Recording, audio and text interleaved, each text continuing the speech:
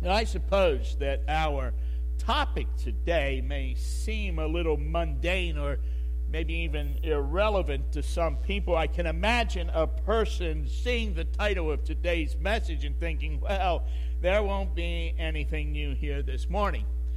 Now, I'm pretty sure that that will not be the case. I think many of us here may have a new appreciation for what the Bible says to us in this passage.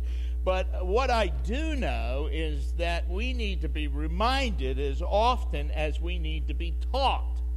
So even if there's nothing new for you here today, then take this as God's reminder to you of His revealed will and truth, and ask yourself, why did God bring me here today to hear this message? You know, that's never an irrelevant endeavor. That's the kind of thing our God always blesses. It is not by accident that you are here today, nor is it just by chance that the rest of us are in this place at this time. With all of my heart, I believe God has brought us together to speak to us today, as He does every Sunday in all of His churches all around the globe. The God who spoke the world into existence still speaks in our day. And I, for one, am glad that He does. Now, over the last several weeks, we have seen what God has had to say to us through His Word, as it has told us what a believer should look like, what kind of heart we should have in our relationships with other believers or those who are outside the faith, or how even we should be toward those who mistreat us. And so it shouldn't really surprise us that God would have something to say to us about our relationship to the government. But this is the thing. Here, as well as everywhere else, God is not just concerned with our actions. His real concern is with our heart. And that's why this message, I think, could be so vital. It speaks to the condition of our heart, to our attitudes and our thoughts, which affects how we live.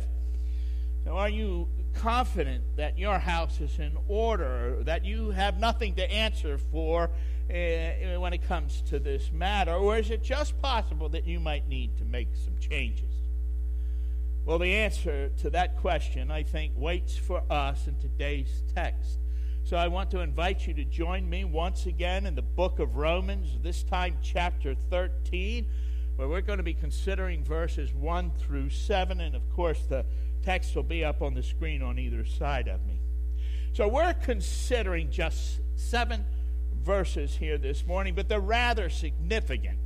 One commentator has said this passage contains what are perhaps the most important words ever written for the history of political thought. Yet it would be a gross mistake to suppose that men at any time took their political opinions from St. Paul. But then another person has said, these 7 verses have caused more unhappiness and misery in the Christian East and West than any other 7 verses in the New Testament. Now, which is it? Well, the resolution to that dilemma lies in how we interpret it. That makes all the difference in the world in how this is applied and how it impacts our world. There is trouble any time the Word of God is taken out of its immediate context and the larger context of Scripture. The Bible is always its best interpreter. And the first thing we need to understand before we even begin is that this text that we're looking at today is not all the Bible has to say on this subject.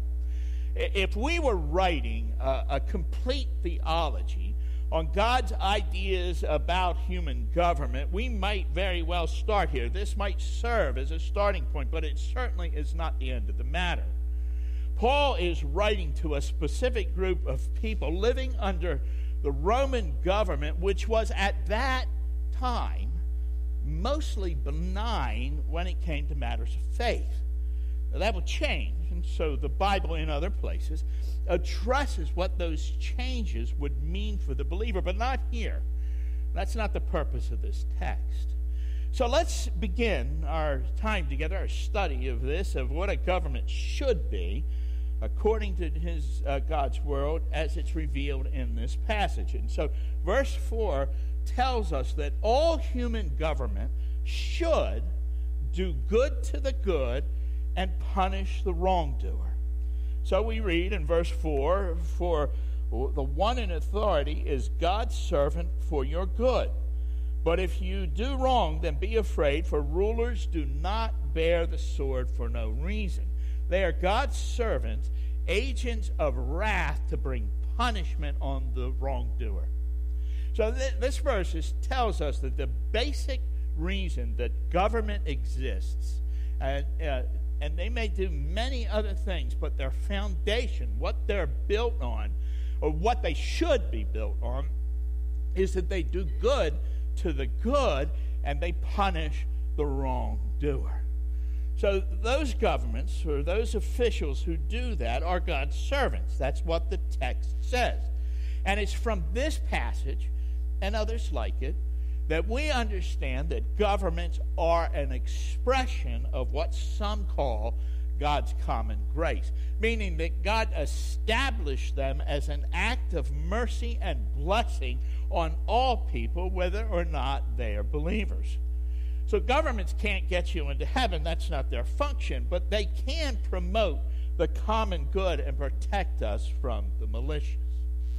Now, last week, I mentioned some of the old Wild West movies that many of us grew up with.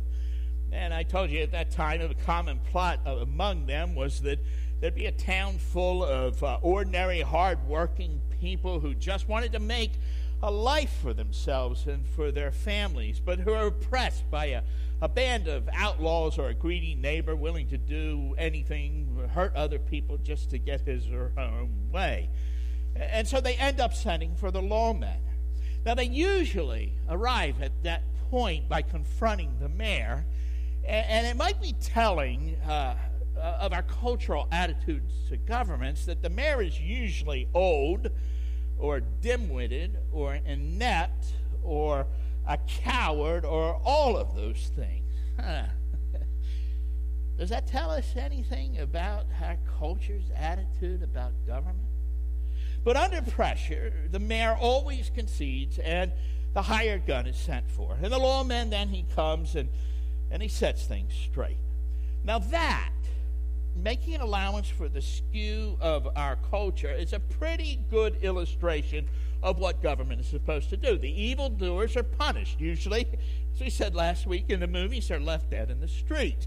And yet, that is a historic understanding of the Christian faith, that such is the right of government. They have the right to use capital punishment. That's what bearing the sword, not bearing it in vain, means. It's not the only use of the sword which a government has, but it has one of its uses. And the common good here is also promoted. Good is done to those who are good. They can go about their lives now without fear, and they can care for their family. That's what governments at their base are supposed to do. Now, if you were here last week, and even if you weren't, you'll understand, but if you were here last week, I want you to notice something if you haven't already. Last week, I used the same illustration to point out that as Christians, we are not to take vengeance. That if we were in that movie, we'd have had to try to make friends with the bad guys, which everyone in the theater, once is dead, so we could help them change their way. We're not allowed to take vengeance. That belongs to God and only to God. Vengeance is mine, and I will repay, says the Lord. Yet the vengeance is exactly what happened in those movies. It was not exacted, however, by the believer acting on his or her own. It came from God's servant, in whose hands God has placed the sword. If the state is acting as the state should act, the vengeance was the Lord's. And that's an important distinction for us. The state is to punish wrongdoers. We are not to take vengeance. Now, that doesn't mean a Christian can't serve in government. despite what some sects say. But he or she must put their feelings aside and act as God's servant on behalf of the people. And their goal is to do good to the good and to punish the wrongdoers. Now, that's what government is supposed to do. But we know, don't we, that all governments don't do that. None of them do it consistently. Some are better than others, but some are downright evil. So how should you and I act? What should our hearts be like if we were to find ourselves in a place where the government is almost completely evil? For example, a place like North Korea. Now, this isn't an academic question for some believers. They live there, in a place where Christians are brutally assaulted by the government as a matter of policy. What ought our hearts to look like then? Well, to begin to understand that question, we need to know that God has not lost control. That all governments exist by God's providence and for his reasons, even if we don't understand it. Now, there's more to say about this, but whatever government exists, they exist because God allows it. So, verse 1, we read this, "But let everyone be subject to the governing authorities, for there is no authority except that which God has established. The authorities that exist have been established by God." Now, as hard as it may be to understand, and I think it is very hard, the Bible says governments, good and bad, exist because God has established them. Now, there's a really important truth in this verse that I want to come back to, but first I really need to talk about what we just read. And to do that, I want to remind you of some history from the Old Testament. So God had brought his people out of bondage in Egypt. And eventually, you know the story, they settled in the Promised Land. They had God's law, but they didn't do a very good job of obeying it. They got themselves into trouble because of sin over and over again. And eventually they would call out to God, who would send them a deliverer, a judge, who would get them out of their mess. And eventually the judge would die and the process would repeat itself. At some point, the Israelites demanded a king. Now, I want you to understand something. It was always God's intention to give them a king. You cannot sincerely have read the Old Testament without seeing that. God gave instructions about the king to Moses before they ever entered the land, and those instructions couldn't apply to Jesus. It spoke about sinful human beings. Government is God's idea, not ours. And the book of Judges shows, among other things, how poorly people, even those who have God's law, get along without it. And yet the Israelites went about this thing all the wrong way. They were demanding. They wanted to be like the other nations. The timing wasn't God's.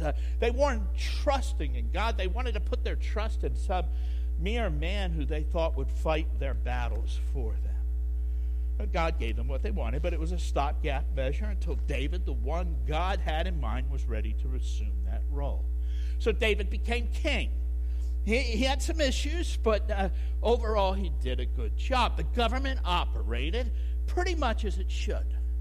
His son Solomon then became king, and though he was a great king and had great wisdom, he didn't have his father's heart. So when his son became king after him, God took 10 of the tribes away from the house of David, and he gave them to Jeroboam. God established the governments of both David and Jeroboam. God gave David a lasting kingdom, and we know that Christ will sit on David's throne in the coming kingdom.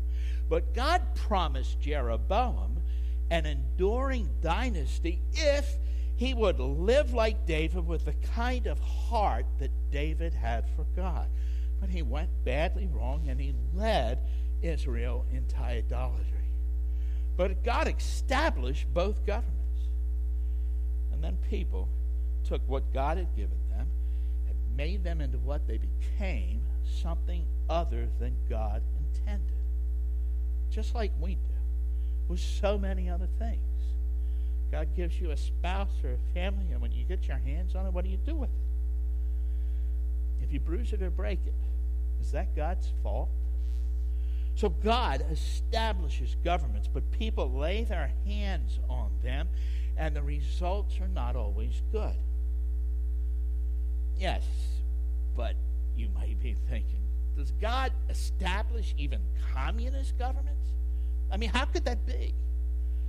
And I have to tell you, I love our democracy. I wish everyone could live under such circumstances as we have known historically here in this nation. But let me ask you honestly, haven't we learned? Hasn't history shown us that democracy cannot survive without the moral convictions that we as a nation embraced? At least we had embraced them at one time. Well, I mean, we've tried to establish democracies in other parts of the world with little success because the people are not capable of governing themselves. Someone or something has to put some kind of order into their lives. Our nation was established on Judeo-Christian principles which recognized the sinful nature of man and took steps to limit its effects. And yet even now in our own nation, we're fast losing the ability to govern ourselves because we've let go of God. And we've begun to embrace anything and everything, calling good evil and evil good. I have to tell you something. If it wasn't for sin, communism might be the best government that you could have. But in our world as it stands now, it doesn't work. And yet, it may be that some people need to discover that truth through the difficulties they encounter. They're just incapable of learning it in any other way. History shows us something. It shows us that slavery in its various forms is the level that humankind always sinks to without God. It's only with God that there can be real freedom. He is the one who says, "Let my people go." And Israel itself learned that from its slavery in the land of Egypt. Now, is any of that God's fault? Or is he just doing and dealing with people as they are, giving them the kind of government they need? And people get their hands on it, and they maybe make it better, but probably they make it worse. I have to tell you, there's so much more going on here than just governments. I mean, God is at work in our world to bring people to the place out of salvation. He will do what he has to do, and he puts people where they are for his purposes. And believers are where they are, often in hard circumstances, to share in the sufferings of Christ, to show others how to bear up under unjust suffering, and as a witness in place for the salvation that there is in Jesus Christ. Governments are established by God. They are ruined by humans. And every nation has been established by God. And men affect that. Even the nation of Israel had to be set aside because they failed in their call. So I have to tell you that governments which exist have been established for God, and that's a clear teaching of this passage. There's no getting around it. Even if they're failing to do good to the good or to punish the wrongdoers. And that brings us back to that important idea which I mentioned a little bit ago that I said we'd come back to. And that idea says, because all governments have been established by God, we need to submit to them. As outrageous as that might seem, please stay with me, for there's more to say about this. But in that verse 1, that's what it says. Allow me to read it again. Let everyone be subject to the governing authorities, for there is no authority except that which God has established. The authorities that exist have been established by God. Good or bad, we are to be in submission to the government because it was established by God.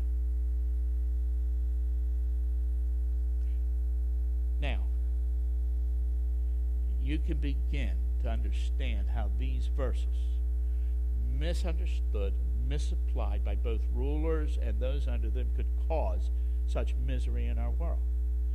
A king or a queen who thinks they can do anything, or a peasant who believes he or she must obey everything, is a formula for wretchedness and desolation.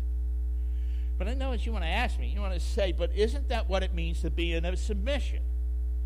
No, not exactly.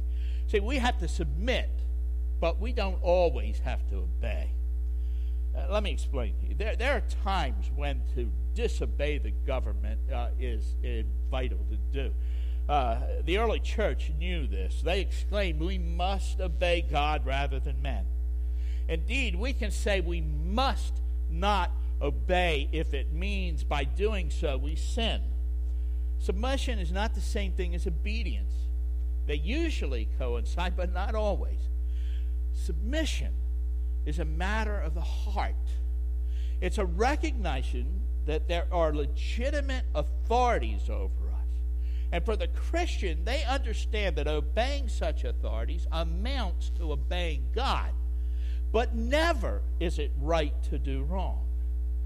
And our military, our American military anyway, is a good example of the distinction. Command order is a way of life.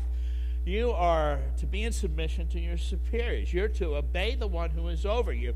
You are to do so even if you are smarter than him or her, and you are to obey him or her even if they are as dumb as a stump.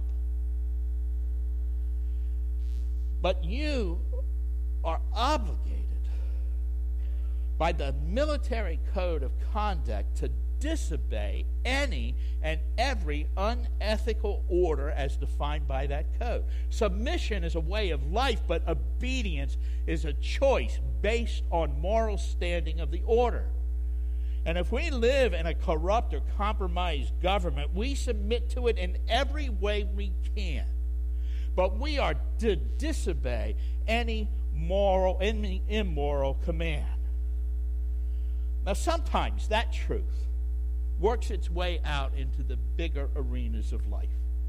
I mean, Jesus was a model Jew and citizen, but he stood against the distortions and corruptions of both the religious and civil leaders of his day, and the world has not been the same since. Martin Luther defied the power of the emperor and the pope and started a movement that swept the Western world and brought new life to millions of nominal Christians.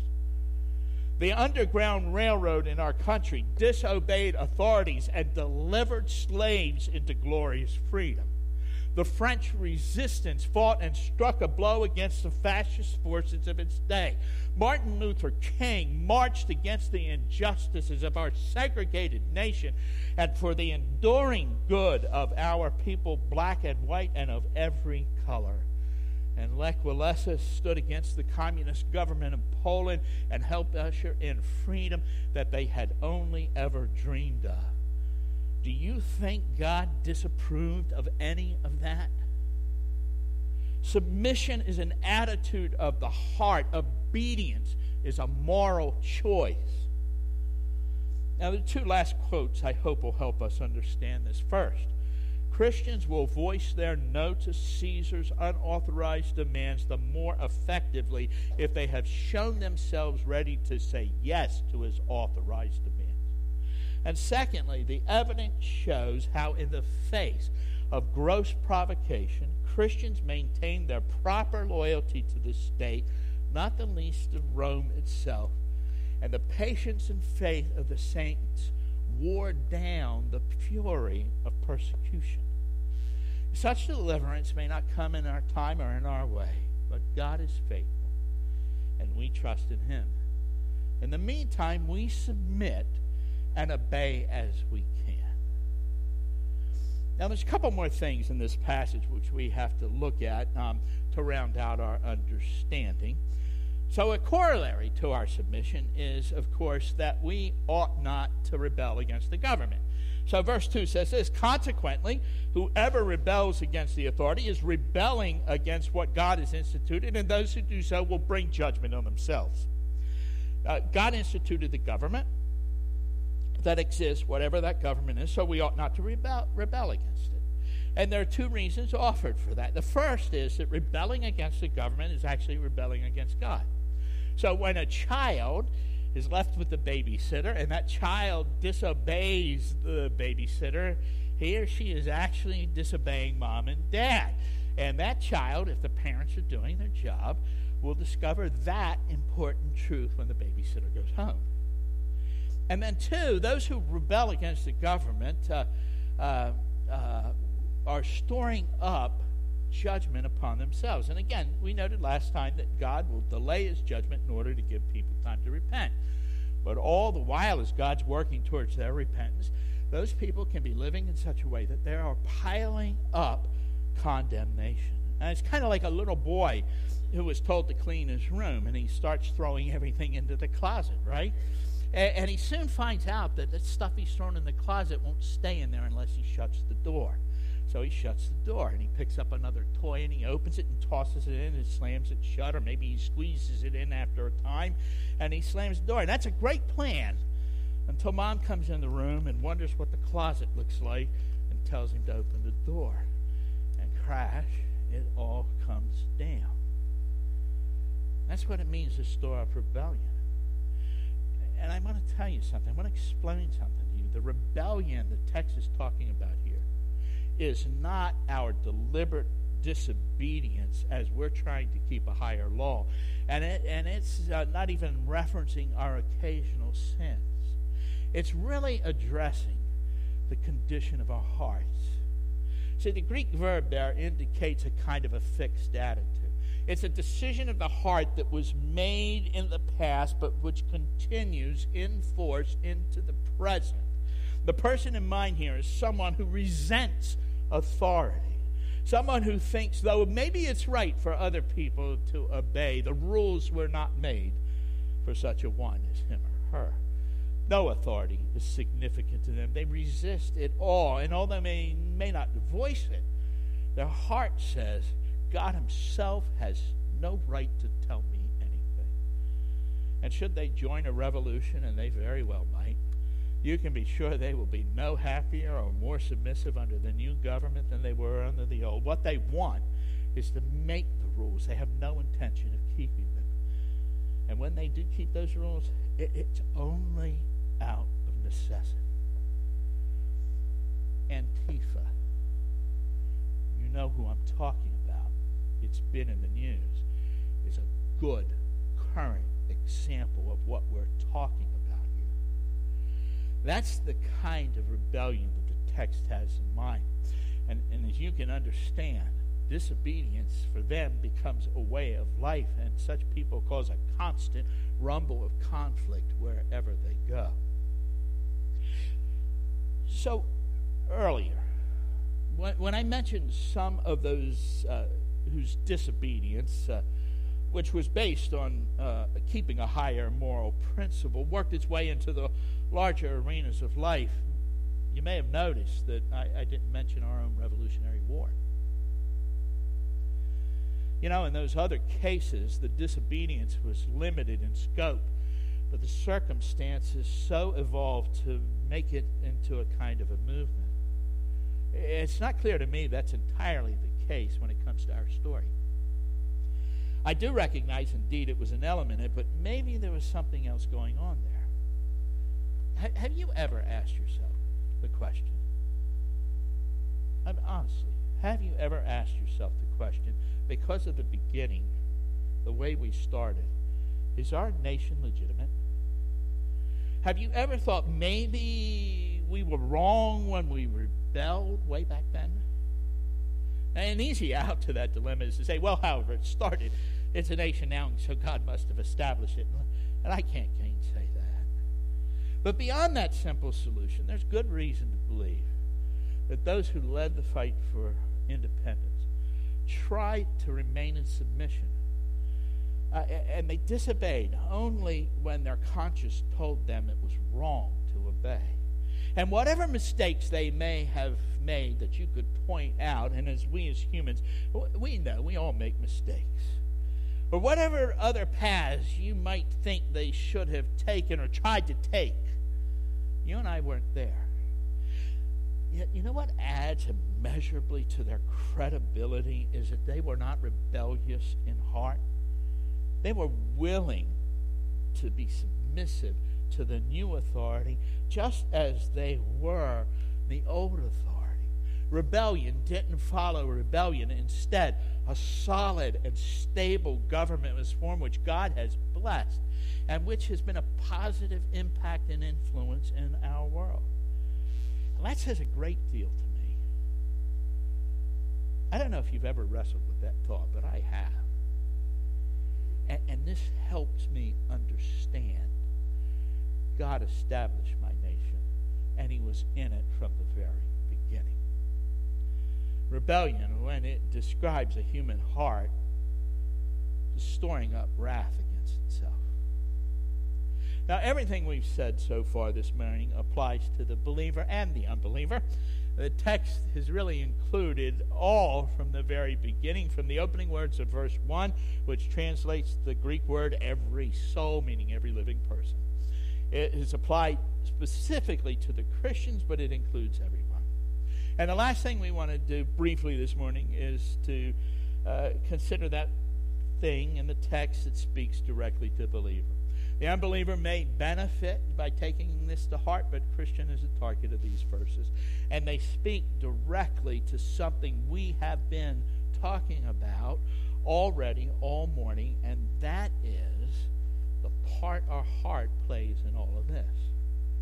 It's possible, I think, although certainly not probable, given what we know about the faith, but it's possible to read this entire passage as though it were dealing only with the outside of things. That is, the text is only concerned with our behavior. But that possibility utterly evaporates when we come to verses 5 through 7, which tells us it's not merely out of fear that we ought to obey, but as a matter of good conscience before all that we obey. So we read in verse 5, "Therefore it is necessary to submit to the authorities, not only because of the possible punishment, but also as a matter of conscience." And there's that idea of our heart captured in that word, conscience, so we must submit. We read on in verse 6, "This is also why you pay taxes, for the authorities are God's servants who give their full time to governing." So it gets even more interesting. Do you mean that paying taxes is not just something that we must do, but that someone else benefits from it? Someone who gives their full time to that work, and they're servants of God? And yes, there are things that we object to having our tax dollars go towards, but does that account for all of our reluctance when it comes to this duty? And then finally in verse 7, "Give to everyone what you owe them. If you owe taxes, pay taxes. If revenue, then revenue. If respect, then respect. If honor, then honor." So it's not just about the wallet after all. It's not just about what we do, like paying our taxes. It's all about the inside, about our heart, about the kind of people we are. Who we are is not always very obvious from the outside. Sometimes in the things that we do, we don't look much different than the world around us. We don't want to pay a fine, neither do they, so we keep the law. Messing with the IRS doesn't seem reasonable to them. It doesn't seem reasonable to us either, so we pay our taxes. But for us who believe, that's not all there is. For we would disobey if it meant by that disobedience we honored God. And we would take the heat no matter what it was. Greater than any fear for us, for the believer, is the desire to have a good conscience, a good heart before God and before all people. And that good heart, that clear conscience, it makes a difference in everything that we do. It makes a difference in who we are. Do you know what a good heart allows you to do? It allows you to be transparent. A good heart allows you to be open and honest. And something happens then. People no longer see only you and me. they begin to see someone so much more important. Someone who can change their heart of stone into a living, beating heart, a loving heart. Someone who can make them live forever in glory.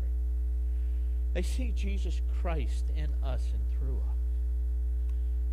And next to that, what else matters? Governments, good or bad. Submission, even when it's hard. The rebellious when they get their way. No, none of that matters. Compared to the glory of Christ, all of that fades away. It is not always the case, but all human government should do good to the good and punish those who do wrong. And yet, even when they fail at this, they exist by God's providence and for His reason. Which means we must submit when we can and disobey when we must. It means the kind of people whose heart resists authority are resisting God and are storing up wrath against themselves. And finally, it's not only from fear, but as a matter of good conscience before all, God and people, that we submit, we pay taxes, we give to all what they owe them, taxes or deference. And as we live this life, as we live this way, we make our Savior, Jesus Christ, a little more visible. And that's something really good to know. We have so much to be grateful for in this country. Our form of government has served us well, and we could bless people with that if we could. But God is God, and He's at work everywhere in our world, even in those dark places. And I think you and I need to understand that.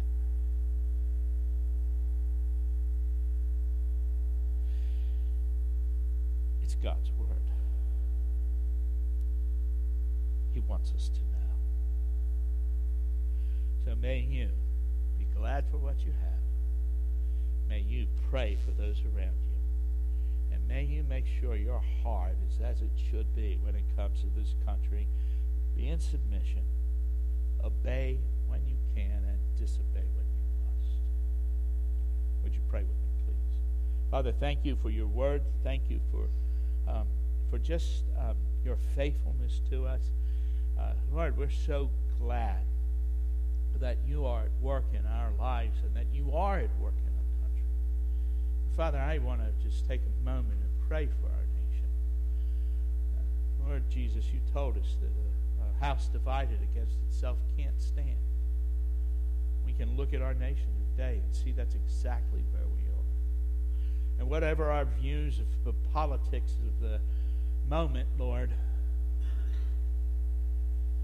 there's a real truth that we need to grasp and understand. That the only thing that can deliver this country, the only thing that can save it, is that we would be united as a people once again under the cross of Christ. That you would send revival, that we might become once again a gospel light in the world. Or whatever that means. By your grace, we'll embrace it. In Jesus' name.